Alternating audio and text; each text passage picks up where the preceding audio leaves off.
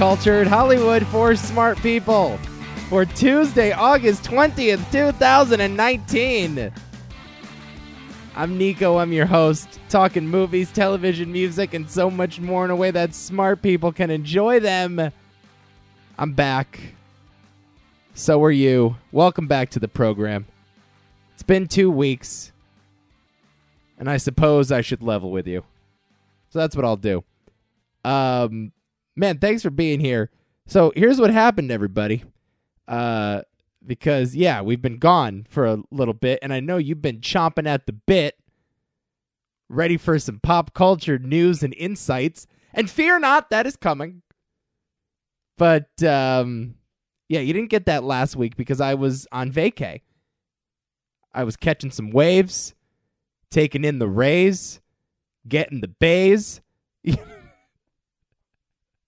Everything you do on a tropical getaway, that's what I was doing in Narragansett, Rhode Island last week.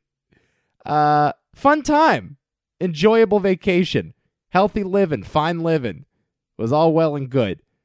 So I was out there, you know, doing the wave thing and the bay thing and the ray thing. And I get back and Friday hits. And Friday is just like another Friday. You know how those things go. TGIF and whatnot. I'm enjoying my Friday, feeling good doing it. And then I go to bed, and a few hours go by, and in the wee minutes of the evening, I am awoken in a sudden panic because Nico's getting sick. And not just any sick, by the way. This ain't just a case of the sniffles. This ain't a case of the Mondays, as Garfield is fond of saying.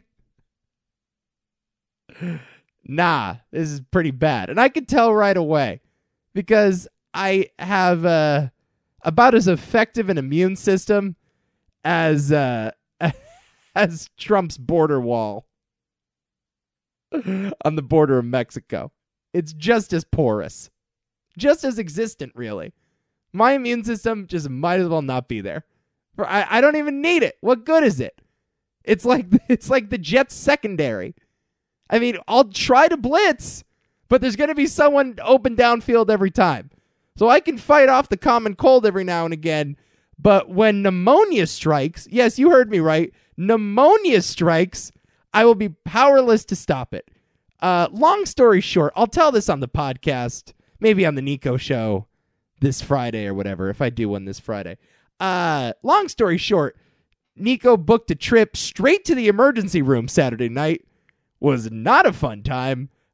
Fever of 103 and a half. 103.5. I don't think I've had 103 fever since I was like 6. Since I had my baby teeth. I don't think.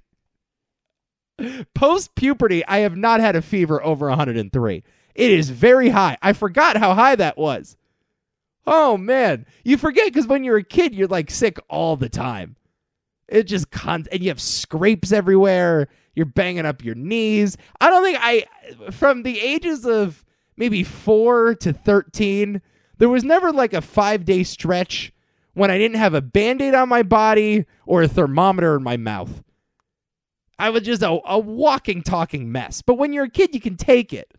Well, I am now entering that phase of my life where 103 fever is cause for serious alarm. And like you have a hard time moving and shit. It's really bad. And I was taking Advil and Tylenol and Motrin and everything, and the fever was not going down. So I had to go to the ER and spent a couple hours there. They pumped me full of some fluids. Drink your fluids. Nico, don't forget to take your fluids. Sorry, I don't mean to disparage my mother that way, but so Nico's got pneumonia, and so I canceled. Why is this a thing? Or we did, I guess. I don't know if Adam and I are going to do a movie Hall of Fame this week, but I have decided to soldier on and do Cultured for y'all because I hadn't done it in a while, and honestly, I'm feeling all right. I'm as of Tuesday afternoon, I am okay. I think we can do this for an hour. I don't know. I may run out of energy. I gotta Got a bottle of water there. Throat's kind of bothering me. The lungs are coughing up some stuff, so bear with me on that. But we're going to do this. So this is the first ever pneumonia pod. Podmonia. Catch it, everyone. Ugh. It's definitely not a disease I would like to have. Podmonia. Ugh. Who knows what part of the body that affects? Should we talk pop culture news? Let's do this. Let's start political. I hate to, but we have to start with this story. I'm a little late to the party. I don't think I've done a podcast since the drama surrounding The Hunt unfolded. But The Hunt is a movie that was supposed to be released this fall and has been removed from Universal's calendar indefinitely. This, more likely than not, will not see a theatrical release. Again, the movie is called The Hunt, and I will read for you the description on the IMDb page.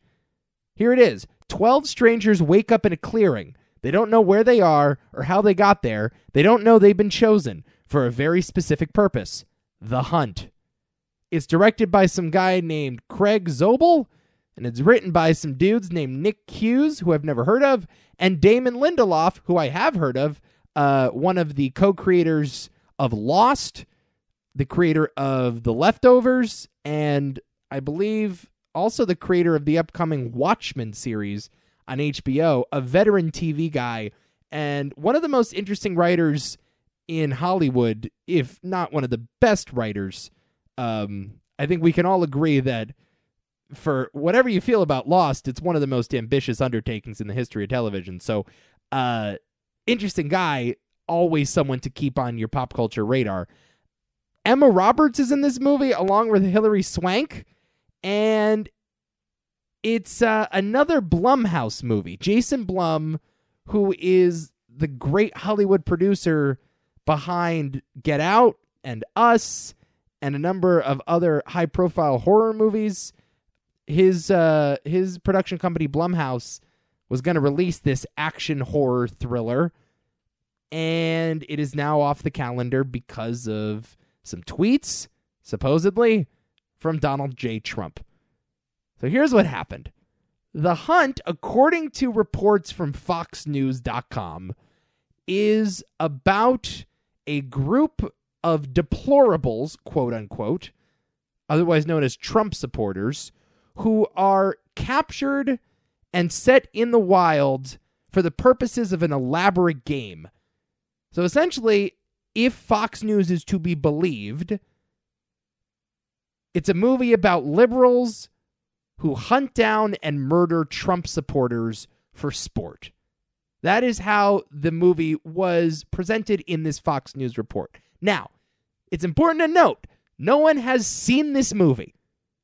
No one, or at least no one in the press has seen this movie. Those that worked on the movie have seen the movie. Those that starred in the movie know what the movie's about. Those who wrote the movie know what the movie's about. But from what I understand, no one in the entertainment press has obtained a screener for this movie, right? I'm pretty sure. I think I would have seen something. All we have to go on is this trailer. And if you watch the trailer, what's so interesting, and I assume that it would be a little more explicit in its political satire, the trailer doesn't get into the political stuff at all. I don't think it even shows a Trump hat, right? So I suspect this political angle, this liberals versus conservatives thing, was meant to be a reveal in like the second or third act of the movie. Like you were supposed to go into this expecting a run-of-the-mill action thriller, and you realize, oh, this is actually political satire that put a little more thought into the content. So that's point number one. No one has seen the movie. So to cast judgment on the movie is just insane. Although we're quite fond of doing that with movies like Cats, which feels like it's been out for 10 years already before its release. Regardless. So we've not seen the movie. Point number two. What exactly is the controversy here? Seriously. What's the controversy? What am I missing? And I don't mean to disparage. I don't mean to mock one side or the other. I actually don't mean to get too political. I'm asking sincerely. If you were offended by the premise of The Hunt, why? Because I read this synopsis. Group of liberal elites led by Hilary Swank hunt down a group of Trump supporters for blood sport. I assume, just because I watch movies, and I think most people watch movies enough to know, that the Trump supporters would at the very least be presented as sympathetic heroes. Perhaps it wouldn't be a pro-Trump movie. At the very least, the movie would be politically neutral, if not leaning toward the direction of the right. But there's absolutely no way that the group hunting down the Trump supporters would be portrayed as the good guys, or that this practice of hunting down those you politically disagree with would be in some way cathartic for the audience. There's just no way. I mean, like, I don't watch Friday the 13th and root for Jason Voorhees. Or if I am at least following Jason Voorhees, I understand murdering a bunch of campers in the middle of the woods, not a good thing to do.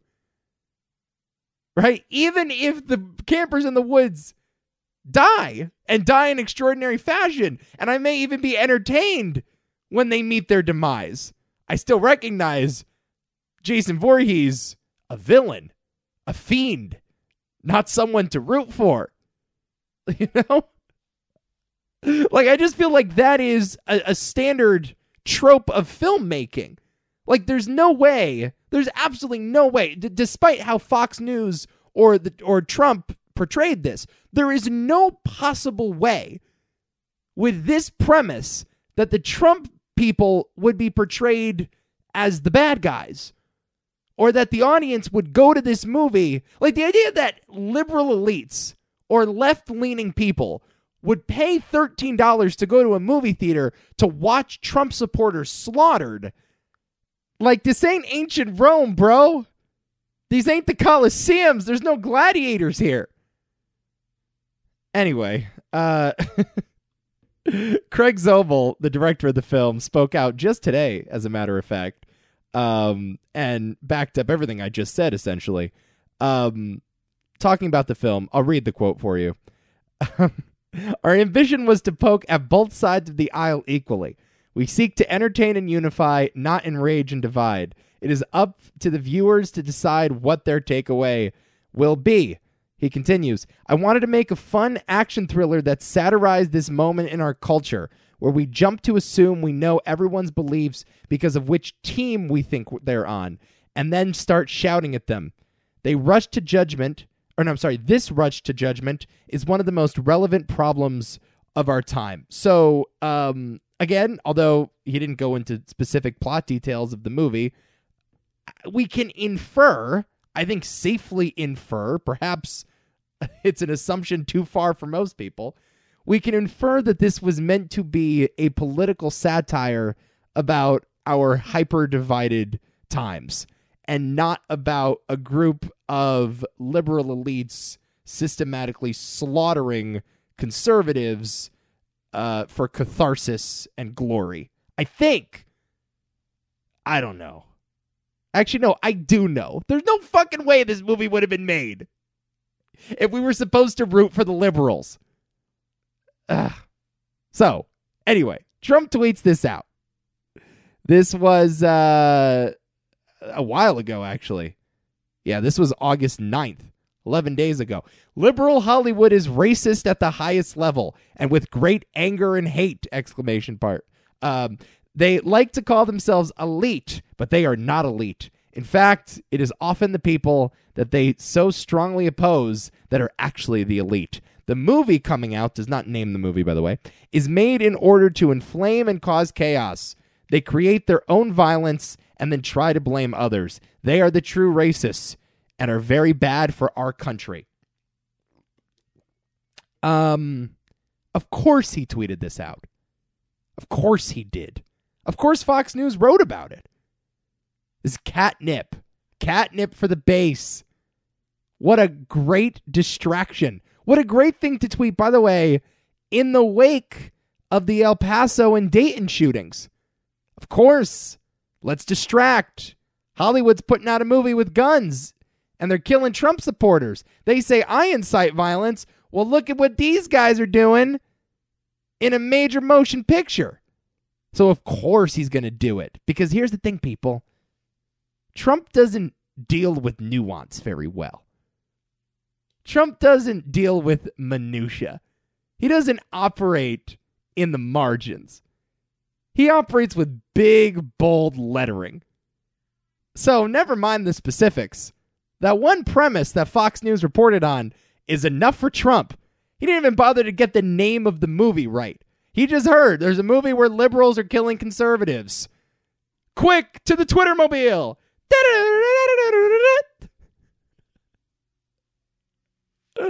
That's what he does. You know the drill? Look, that reaction did not surprise me one iota. Because Trump, like many other people, is living in a world without context. In an era without context. That is, unfortunately, the way the world is going. The headline means much more than paragraph 3. And the divide is only getting greater. We want less detail, more big ideas.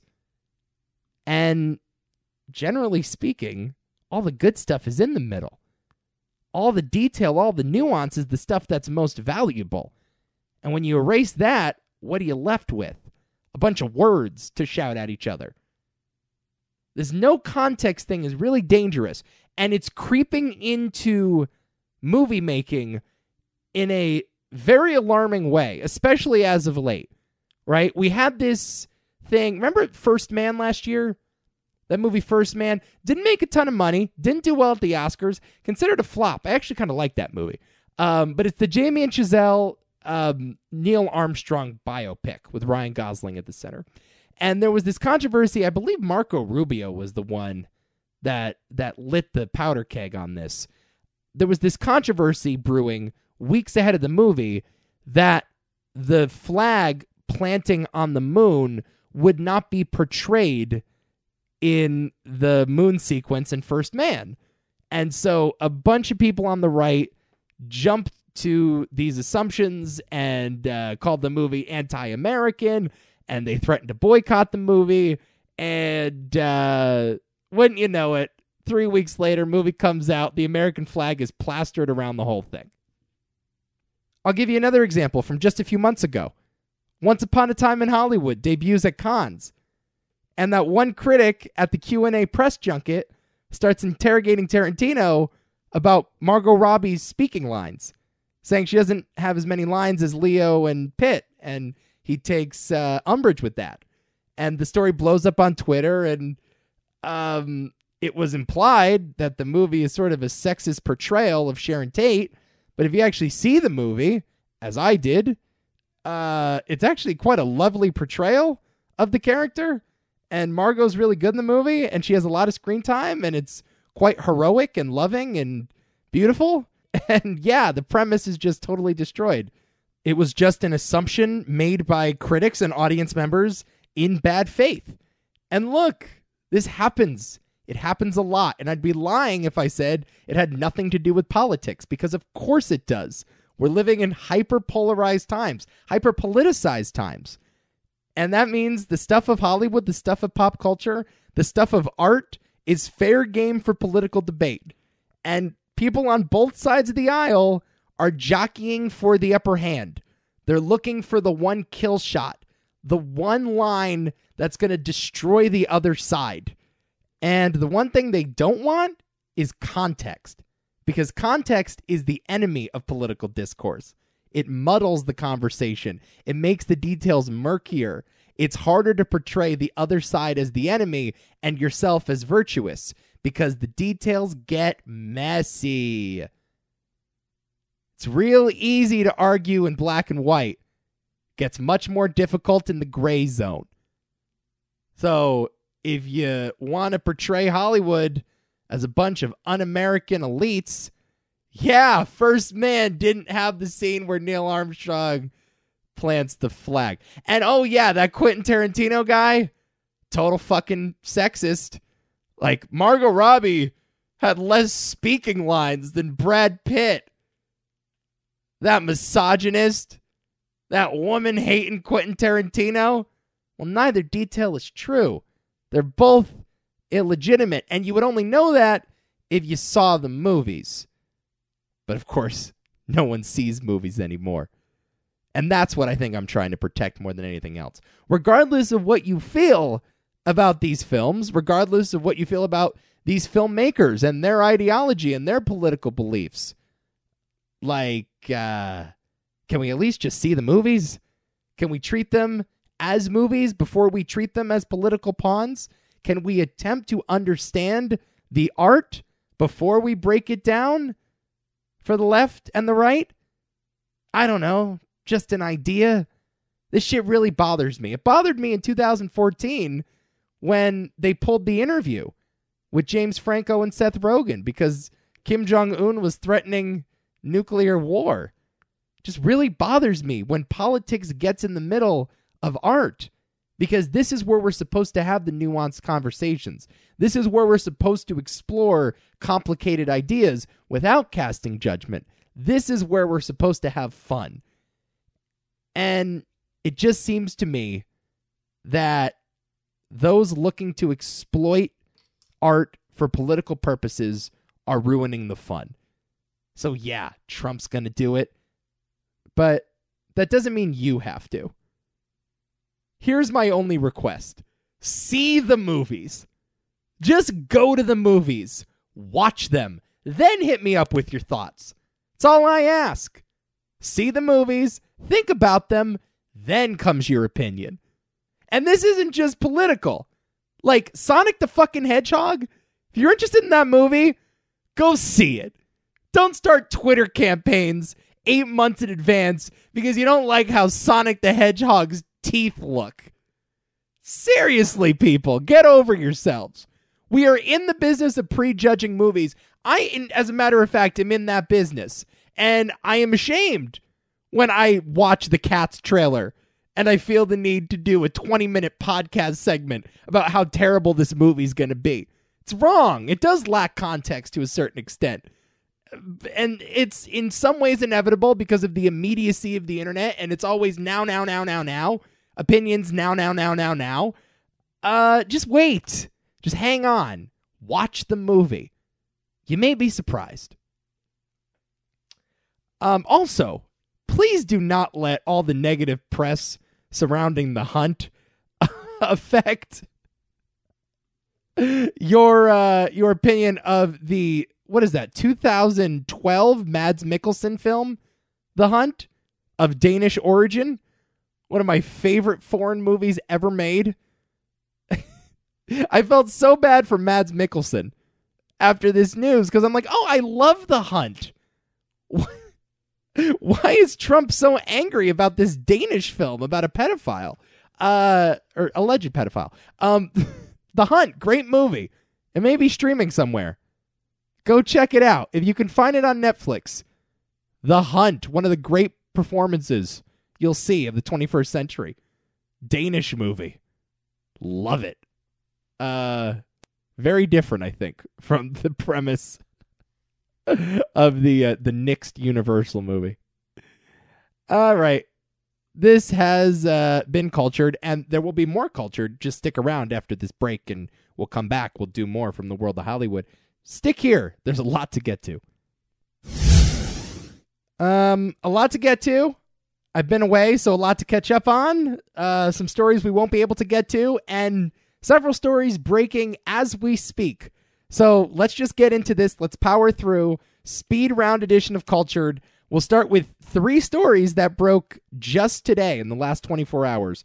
And this one, moments ago, as I was recording. So I'll be learning a lot of these details along with you. But the headline, Spider-Man will no longer be shared by Marvel and Sony. This was a Deadline story. Turns out Sony is backing out of their deal with the MCU. Spider-Man, I'm not sure if the Spider-Man that we know as played by Tom Holland, will no longer be part of the Marvel Cinematic Universe. For a while there, they were in a joint agreement. Here's the thing. The Spider-Man franchise, if you recall, has been a very chaotic one. The original Tobey Maguire movies, directed by Sam Raimi, smashing successes. Even Spider-Man 3, although it didn't do well critically, did very well at the box office. So when plans fell through for a fourth Sam Raimi Spider-Man movie, they rebooted the franchise with Andrew Garfield. Turns out the hunger that audiences had for those original Spider-Man movies no longer existed when Spider-Man was being played by a 20-something hipster. So they do two amazing Spider-Man movies. They do whatever at the box office, but certainly underperform on expectations. So Sony caves, because of course Sony owns the rights to the Spider-Man character as opposed to Disney, which owns the rights to, I guess, every other major Marvel character. I think maybe Sony owns the Fantastic Four. No, I could be wrong about that. I think Fox owns Fantastic Four. Anyway, Sony owns Spider-Man. They wanted to make it on their own. They couldn't do it. They saw that Kevin Feige and the MCU were dominating the world. They were one step away from owning a small African nation. And so Sony says, all right, we'll get in bed with you guys. And we'll do these Spider-Man movies as co-productions. So you can have Spider-Man for your Avengers movies. We'll take most of the money on the individual Spider-Man movies. And there have been two of them thus far, Homecoming and Far From Home. And it's a win-win for everyone. And turns out box office returns were very positive. People love Tom Holland. People love Spider-Man with Tony Stark. I believe Spider-Man Far From Home, this was just reported on yesterday, is the number one movie in Sony's history at the box office. Number one highest grossing, I believe, crossed a significant threshold nationwide. Let me pull this up real fast. Yes, Spider-Man Far From Home, $1.1 billion at the worldwide box office. Seems to me that if it ain't broke, don't fix it, Sony. Seems to me you should just ride this horse into the sunset and you make your Venom movies on your own. Well, Sony don't play that. From what I understand, this is, according to the Deadline story, Disney wanted to go 50-50 on the future Spider-Man movies. Turns out the previous deal was for a mere 5% share. So I understand why Sony would have rejected that offer. Before, I'm only giving Disney 5% of my gross. Now I got to give them 50% of my gross? Nah, B. We'll take this show on the road by ourselves. So that's what's happening. Look, Kevin Feige's really good at what he does. And that's another thing that Deadline goes into great lengths to describe in this report. Kevin Feige is one of the most successful Hollywood producers of all time, and that's not an exaggeration. His movies, just by putting the Marvel sticker on the front, will attract major box office dollars. Like, Captain Marvel was not a beloved Marvel movie. Ant-Man, not a beloved Marvel movie. They still make, at minimum, $1 billion worldwide. They're going to make at least $250 domestically.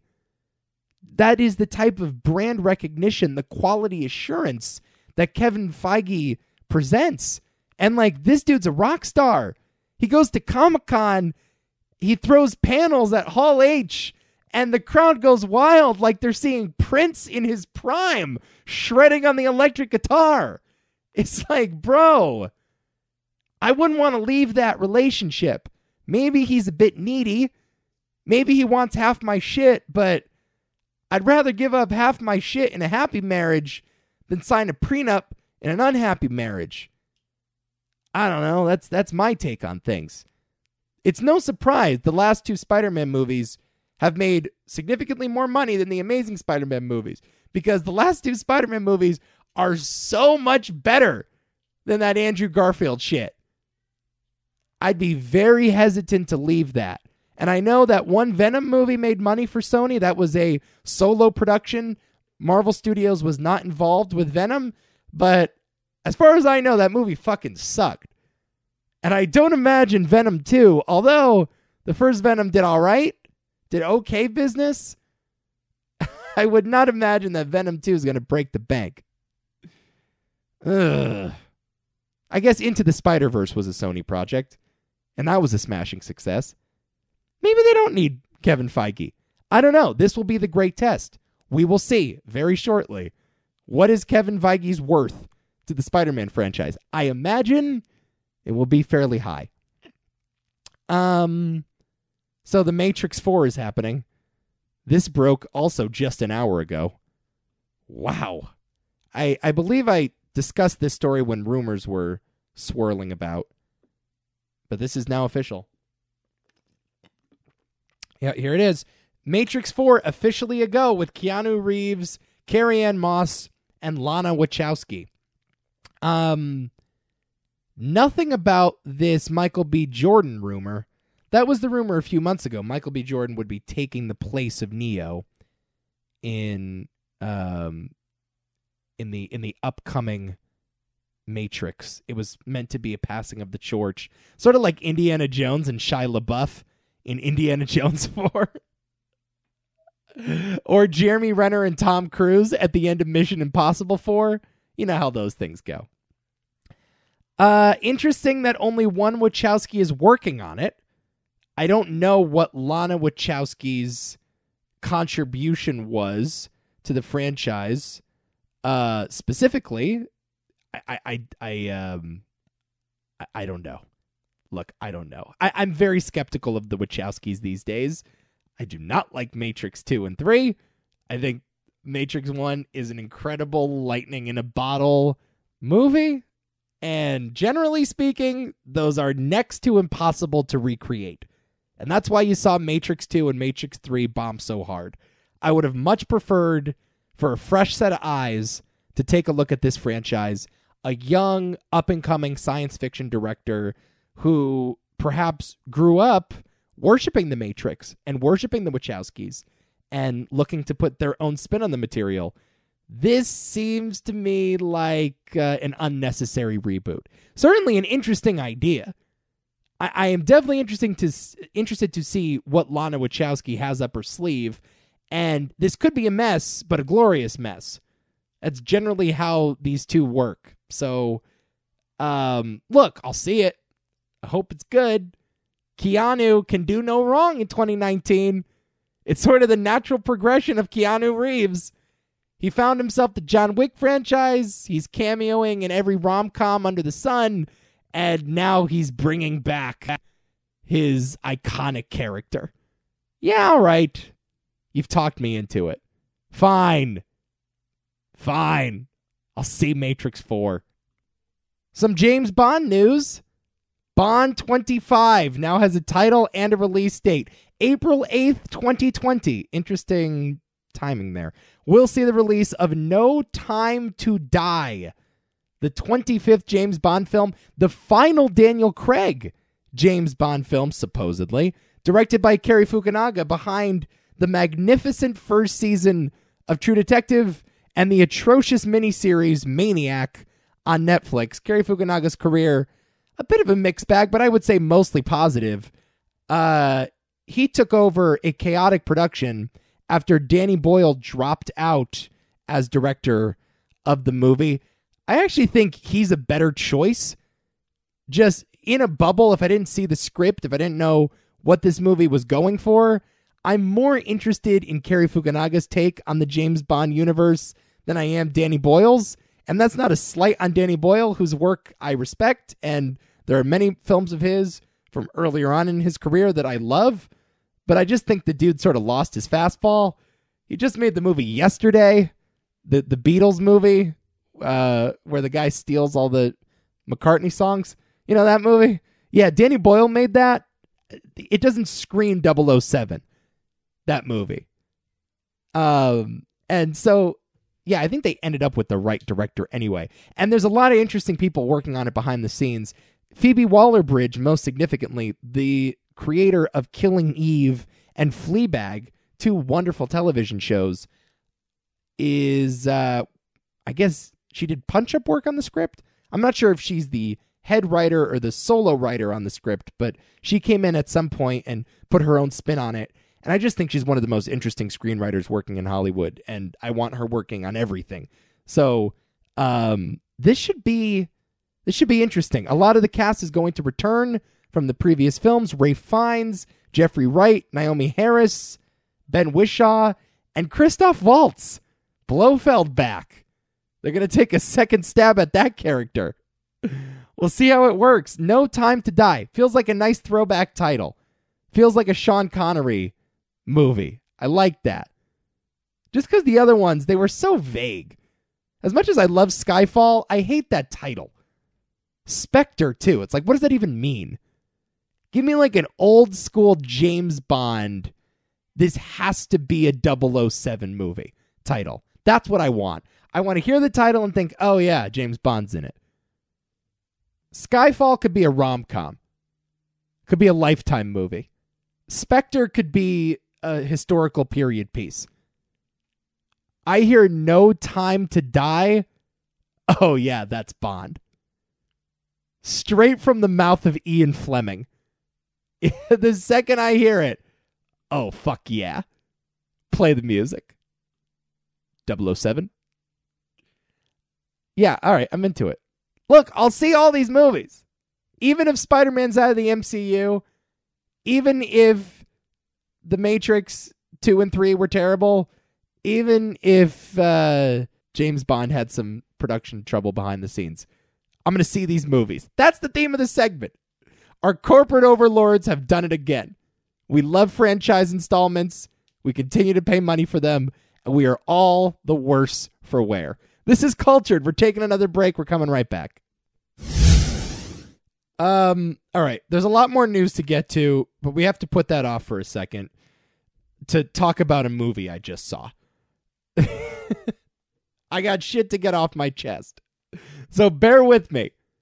The other night, just before I fell ill, Friday evening, before the podmonia set in, I went to the local cinema with my aunt, my younger sister, and my younger cousin. And the four of us saw 47 Meters Down, Uncaged. Otherwise known as 47 Meters Down 2. Why they didn't call it 48 Meters Down, it's above my pay grade. I have no idea. 47 Meters Down, Uncaged. I have not seen 47 Meters Down 1. So I was afraid perhaps my viewing experience would lack context. And as you know from the earlier segment, I'm a big believer in context. Turns out, didn't need to see that movie. No overlapping characters, no through lines, nothing other than some sharks eating people. I mean, they're different sharks, different region altogether. You can get the gist of these movies. 47 Meters Down Uncaged is an undoubtable pile of shit. It is just atrocious on every level. Like, the filmmaking is really weird. It's respectable because it's actually shot mostly underwater, and I found that interesting. To shoot 90% of the movie underwater is quite an undertaking, and hell, James Cameron would probably come in his pants if he saw 47 Meters Down Uncaged, but it's kind of sloppy. There's not a lot of great dramatic tension. It's not particularly scary for a shark movie. The acting is some of the worst I've ever seen in a major motion picture. And what I found so fascinating, because this doesn't really happen anymore, is that there were no recognizable faces whatsoever. None. And I looked this up. The first movie, 47 Meters Down, had Mandy Moore and Matthew Modine, who I wouldn't call major A-list celebrities, but recognizable enough to do some solid business in an opening weekend. You know, you put them with a flashy premise and people will at least give your movie a second look. So that movie makes money. They double the budget for the following. Let me look up the exact numbers. 47 Meters Down. Wow, okay. I did not realize the original was such a smashing success. $5.3 million budget, grossed $44 million at the box office. Did very well for a low-grade horror movie that I don't think had a tremendous advertising budget. Like, I think it was just like a good sleeper hit. So, all right, that movie does business. You got to come out with a sequel. So they do that, and they put $12 million towards this movie, and they cast literally the fucking improv troupe from your college. They go to your high school theater department for the casting on 47 Meters Down Uncaged. There wasn't even, like, one of those guys in this movie. Like, never mind the names. Obviously, I didn't recognize anyone in the opening credits, but there wasn't one of those guys where you're like, oh, yeah, that guy. I saw him in an episode of CSI once. Like, there is zero name recognition. Nobody is in this movie. They couldn't get Michael Madsen in this movie. They couldn't get Dave Coulier in this movie. It seems like they didn't even try. They were just like, sharks. You like sharks, don't you, kids? Come on, I dare you not to see our shark movie. Of course you're going to see our shark movie. Because y'all fucking love sharks. That was the only draw. They took their entire $13 million budget and they put it towards the sharks. And they put giant posters of sharks in movie theaters. And they put a bunch of shark attack scenes on television. And they knew, because you love watching Shark Week, because you love The Meg and you love Jaws, you're going to see this. This is something that used to happen a lot and doesn't really happen anymore.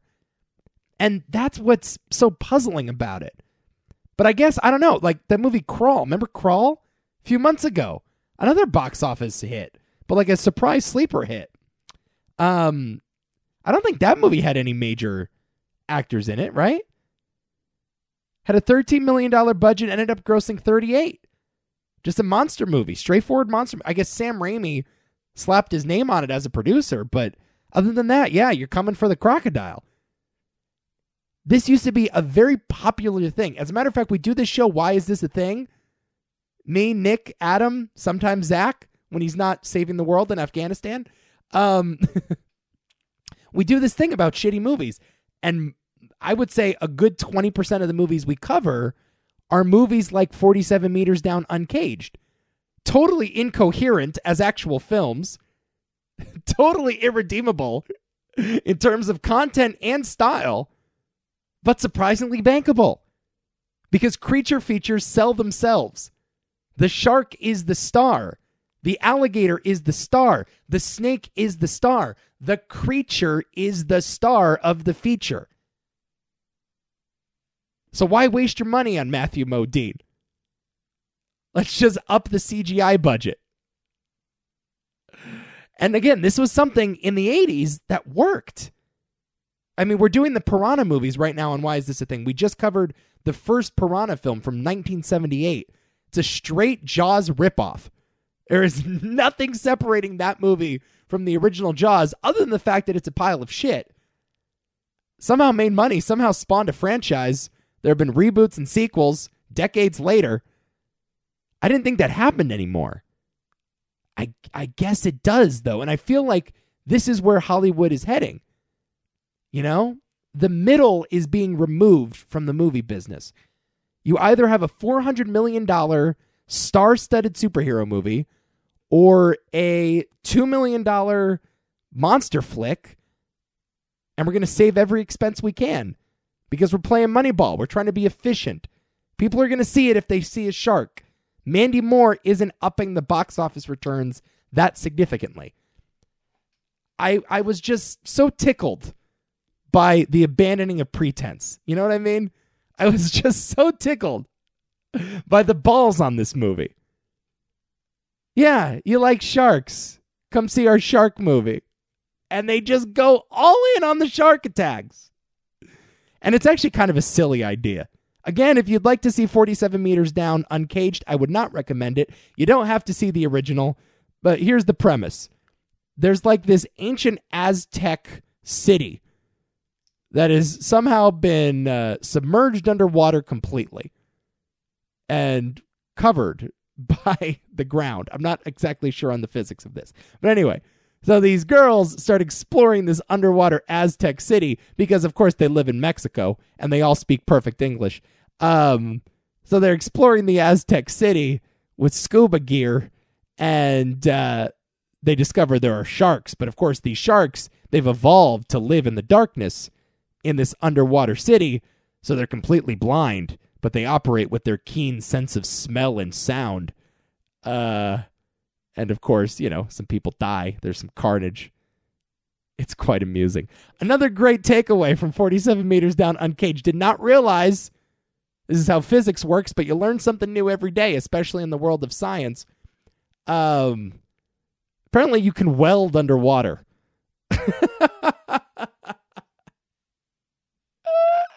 Didn't know. That's how it worked. Not a big welder. Don't fancy myself great with metal work. But yeah, there's a character in this movie doing work under the sea. Welding mask on. Welding pieces of metal together. Unbelievable. 47 Meters Down Uncaged. You learn something new every day. Now I'm going to get a bunch of emails. Well, actually, Nico, if you use the correct phosphorus, turns out, fuck off. Welding doesn't work underwater. I don't want to hear it. I will not hear that shit. I don't want to hear your global warming conspiracies. I don't want to hear that the earth is round. And I certainly don't want to hear that welding is possible under the ocean. Oh, boy. Can you tell my voice is shot? Most podcast professionals would probably ease up on the vocal cords in a time of great illness. Perhaps if he had just been diagnosed with pneumonia 4 days ago, you'd maybe use a more monotone voice for the duration of the program. But no, I don't podcast at half speed. I'm yelling, I'm shouting, I'm hooting, I'm hollering. That's how it goes, man. Here on TooManyThoughtsMedia.com. What else? What else do you want to talk about? Oh, that morning show trailer. The Morning Show, starring Jennifer Aniston, Reese Witherspoon, Steve Carell. Supposedly the first original program we're going to get from Apple TV Plus. We finally got a trailer. So I guess we were led to believe that the morning show would be a sitcom, or at least a light dramedy, about the ins and outs of a morning television show. It was based on, I guess, the book from Brian Stelter, but it seems like this is going to be a little more complicated. The trailer implies that Steve Carell is a bit of a Matt Lauer figure who's been caught up in the Me Too scandal, who leaves his co-host, Jennifer Aniston, high and dry on the morning television show. Looks a lot heavier than we first suspected. Looks heavy considering the cast of Jennifer Aniston, Reese Witherspoon, and Steve Carell. Of course, all of them have worked in drama before, but they are known primarily as comedic actors. And I think, I don't know, given the name of the show, given the source material that it was based on, given the talent behind it, we would get something a little more comedic, a little more light. Also, since the Apple Corporation is working on it, I'm not sure they're going to be making a lot of gritty, fringe, TVMA stuff. Maybe that is what we're getting. I don't know. It remains to be seen. Apple TV has not given us much of anything. I'll say this, though. The trailer looks like $1 million. I'm not sure I'm interested in this tone. Like, it doesn't look particularly funny. And considering that 3 really funny actors are at the center of this thing, I'd like to see a laugh every now and again. Like, I'm not against trying dramatic stuff. I'm not against dramas being funny or comedies being dramatic. This just it looks a bit dour. It looks a bit too bleak. But here I am again, prejudging a show before I see it. I'll watch this show. I'll subscribe to Apple TV Plus, whatever the hell they want to charge me. I'm going to sign up for all these streaming services. Sorry, wallet. That's where this is going. Of course I'm going to watch the morning show. It looks great. It actually looks And don't take this the wrong way. It looks like an Apple commercial. And that's not an insult because Apple commercials, for the most part, look spectacular. Apple commercials are some of the best short films produced yearly. Like, one of the most anticipated moments of my year is watching the first NFL game on Thanksgiving, because that's when Apple always debuts their Christmas commercial, and they routinely blow me away. They're incredible production quality, and yeah, this show just looks like it's straight from the brain of Steve Jobs. So, yeah, I'm in. Just a little skeptical. That wasn't what I was expecting. I was looking for something a little lighter. But what do I know? Great cast. Also, yeah, Billy Crudup and Mark Duplass are in the show, turns out. Yeah, the morning show. I'll get down to that. Oh yeah, there was this Obi-Wan news.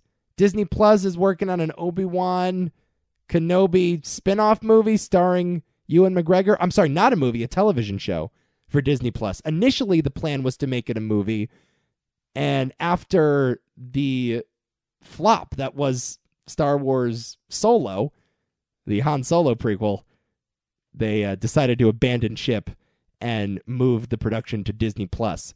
So, yeah, Disney Plus is going to have a lot of stuff. Man, that is going to be a dangerous platform. Look out for Disney Plus. This is just unbelievable. You know, to think like 10 years ago, Ewan McGregor coming back. He was at one point the star of the biggest franchise in the world. Him and Hayden Christensen were supposed to be the next two. They were supposed to be like Leo and Clooney. And they are, I guess Hayden Christensen doesn't work at all.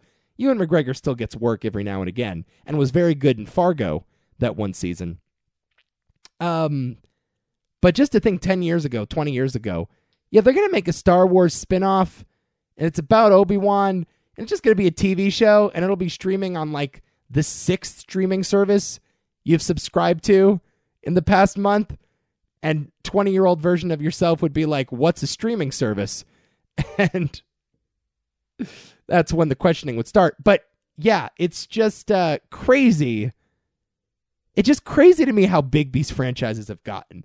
Where news of an Obi-Wan Kenobi spinoff barely makes a blip in the radar. And it's just another TV show, another asset, another piece of intellectual property for Disney to put in its vault for its ongoing war with Netflix. It's just crazy to me how much content there is and how much content there will continue to be. This is only growing exponentially. It's only going to get worse. I, of course, have no opinion on an Obi-Wan spinoff. Like, what do you want me to say? We're doing a Hawkeye miniseries, guys. Like, really? What do you want me to say? Yeah, I'll watch it. I don't know what it's going to be like. I have no information. We've been given so many announcements. We've just been dumped this information. All this production. I don't know. I'll watch it. That's my opinion. I will watch it. Will it be good? I have no idea. Flip a fucking coin. Oh, yeah. Isn't Disney also... I didn't want to talk about this because it's a little old news.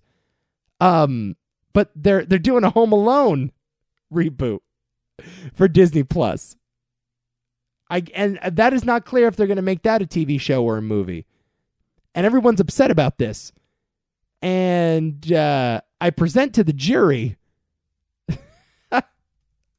Exhibit A.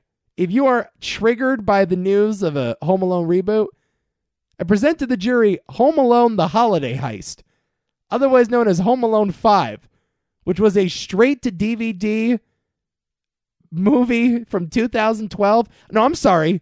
Straight-to-television movie. ABC Family. Home Alone 5, The Holiday Heist, starring some girl who's not Kevin McAllister. And Malcolm McDowell. Oh, my God. What is this thing? Yeah, in case you haven't noticed, Home Alone's been, like, making sequels for years now. They're already on Home Alone 5. Home Alone 4, Taking Back the House, was in 2002. Some other kid played Kevin. And Home Alone 3, which was a theatrical movie that no one saw, also had a different kid in it. And that was from 97. So spare me with your, oh, they're going to tarnish the Home Alone series. They already tarnished it. The Home Alone series has a majority bad movies. The bad movies outnumber the good movies in the Home Alone series. Whatever Disney Plus does can't possibly be worse than Home Alone: The Holiday Heist. What else? Oh, here's some recommendations. Here's actually just one recommendation. Y'all need to watch Succession. I'm not going to go too far into it. Maybe one of these days I'll do a full segment on Succession. But the show is currently in its second season. 2 episodes have aired so far on HBO. Season 1 debuted last year, and I have been standing the show ever since. Oh, I do not like that I use the word stan. Sorry. Oh, no. Do I kiss my mother with this mouth? Ugh. What the hell? Stanning? I apologize. I've been repping this show. I don't fucking know. I've been a fan of this show since the beginning. It's my favorite show on TV. You need to catch up. I will not spoil any details about season 2, but the show has not lost a step. In fact, it's getting better and better each episode. It's just great character work.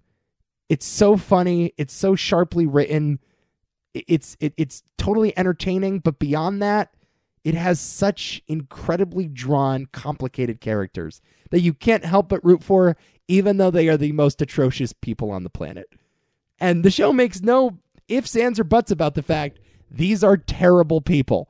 You would not like to spend any time with them in real life, but from the comfort of your living room, watching their every move unfold on television, oh yeah, it's so tasty, so sweet. Succession Season 2, it is the best thing that I have watched in a very long time, and we'll talk about it more as the weeks go on. I also watched Mindhunter. I'm 5 episodes into Season 2 of Mindhunter, and, I'm going to save that. I want to talk to Adam Hall about that. Yeah, maybe this week on Movie Hall of Fame, if we do it. All right, that's it. That's Cultured. I got to go. I'm going to go die now. I need to take some Tylenol. This was such a bad idea. TooManyThoughtsMedia.com or TMT.media for short. Go there. Subscribe to all the podcasts. Spotify, Apple Podcasts, Stitcher. It's all available. Listen to our shows. You know the drill. And you know how much I love you. And you know how much I want you back in my life very, very soon. How's next week sound? Hopefully I've recovered from my podmonia. And you can join me right here. Same time, same place. Because you know what happens here. This is the only place where you and I get a chance to get cultured. Oh, I'm dying.